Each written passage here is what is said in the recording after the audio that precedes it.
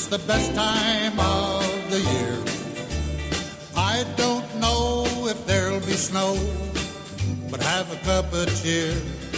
I mean, as a child, we went through the usual, looking forward to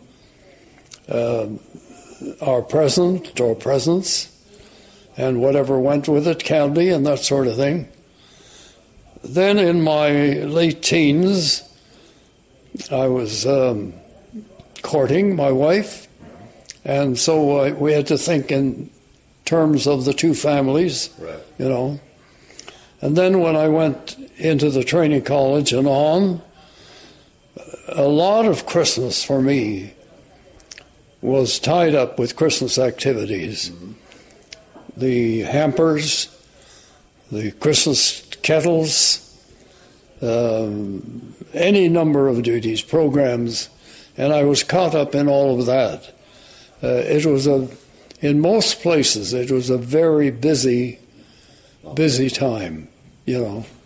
Christmas Day, as an officer, could be well taken up with emergency calls and, you know, people who needed food, and so you had to combine it with your home celebration and do your job as well. I remember one day in Calgary, we got an emergency call from someone who was a friend of someone, and they said the person would never ask for assistance. So we made up an emergency box, and I took it to his house. And when I told him what it was, he didn't want to take it. And I remember saying to him, well, do you need it? And he admitted they did need it, you know. That sort of thing always made me feel good, that you could really help them. We were stationed in Fort Macleod at the time, and we were just sitting down for dinner, Christmas dinner, when there was a knock on the door. And it was what we called then a hobo, not a bum. He was a hobo. He was looking for work. And my wife invited him in for dinner. And he came in, sat with us, had his meal. Years later, when we were stationed in the Cavalry Corps, I discovered that his wife was a member of our women's group.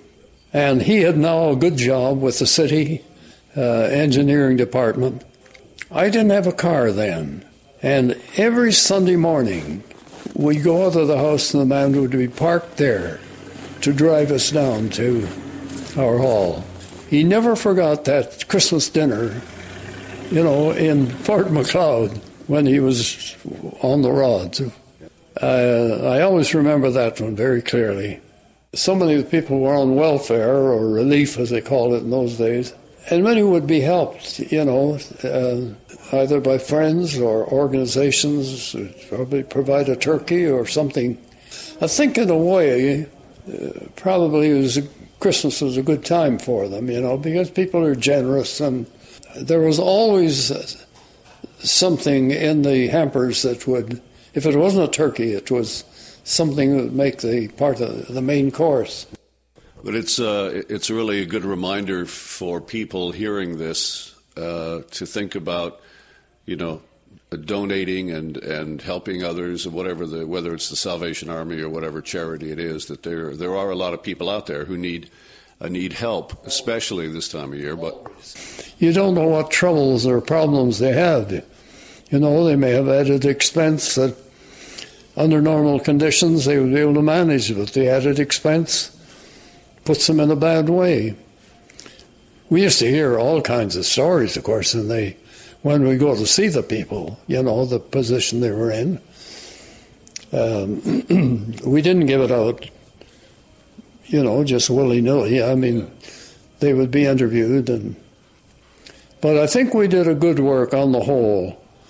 You know, when I look over the years, if there was a doubt at all, we gave them the benefit of the doubt, you know. But no, there were great times. When I was at Montreal in the rehabilitation center, we made a lot out of Christmas because the men were there on a 3-month stay at least, that they were supposed to at least promise to stay with us.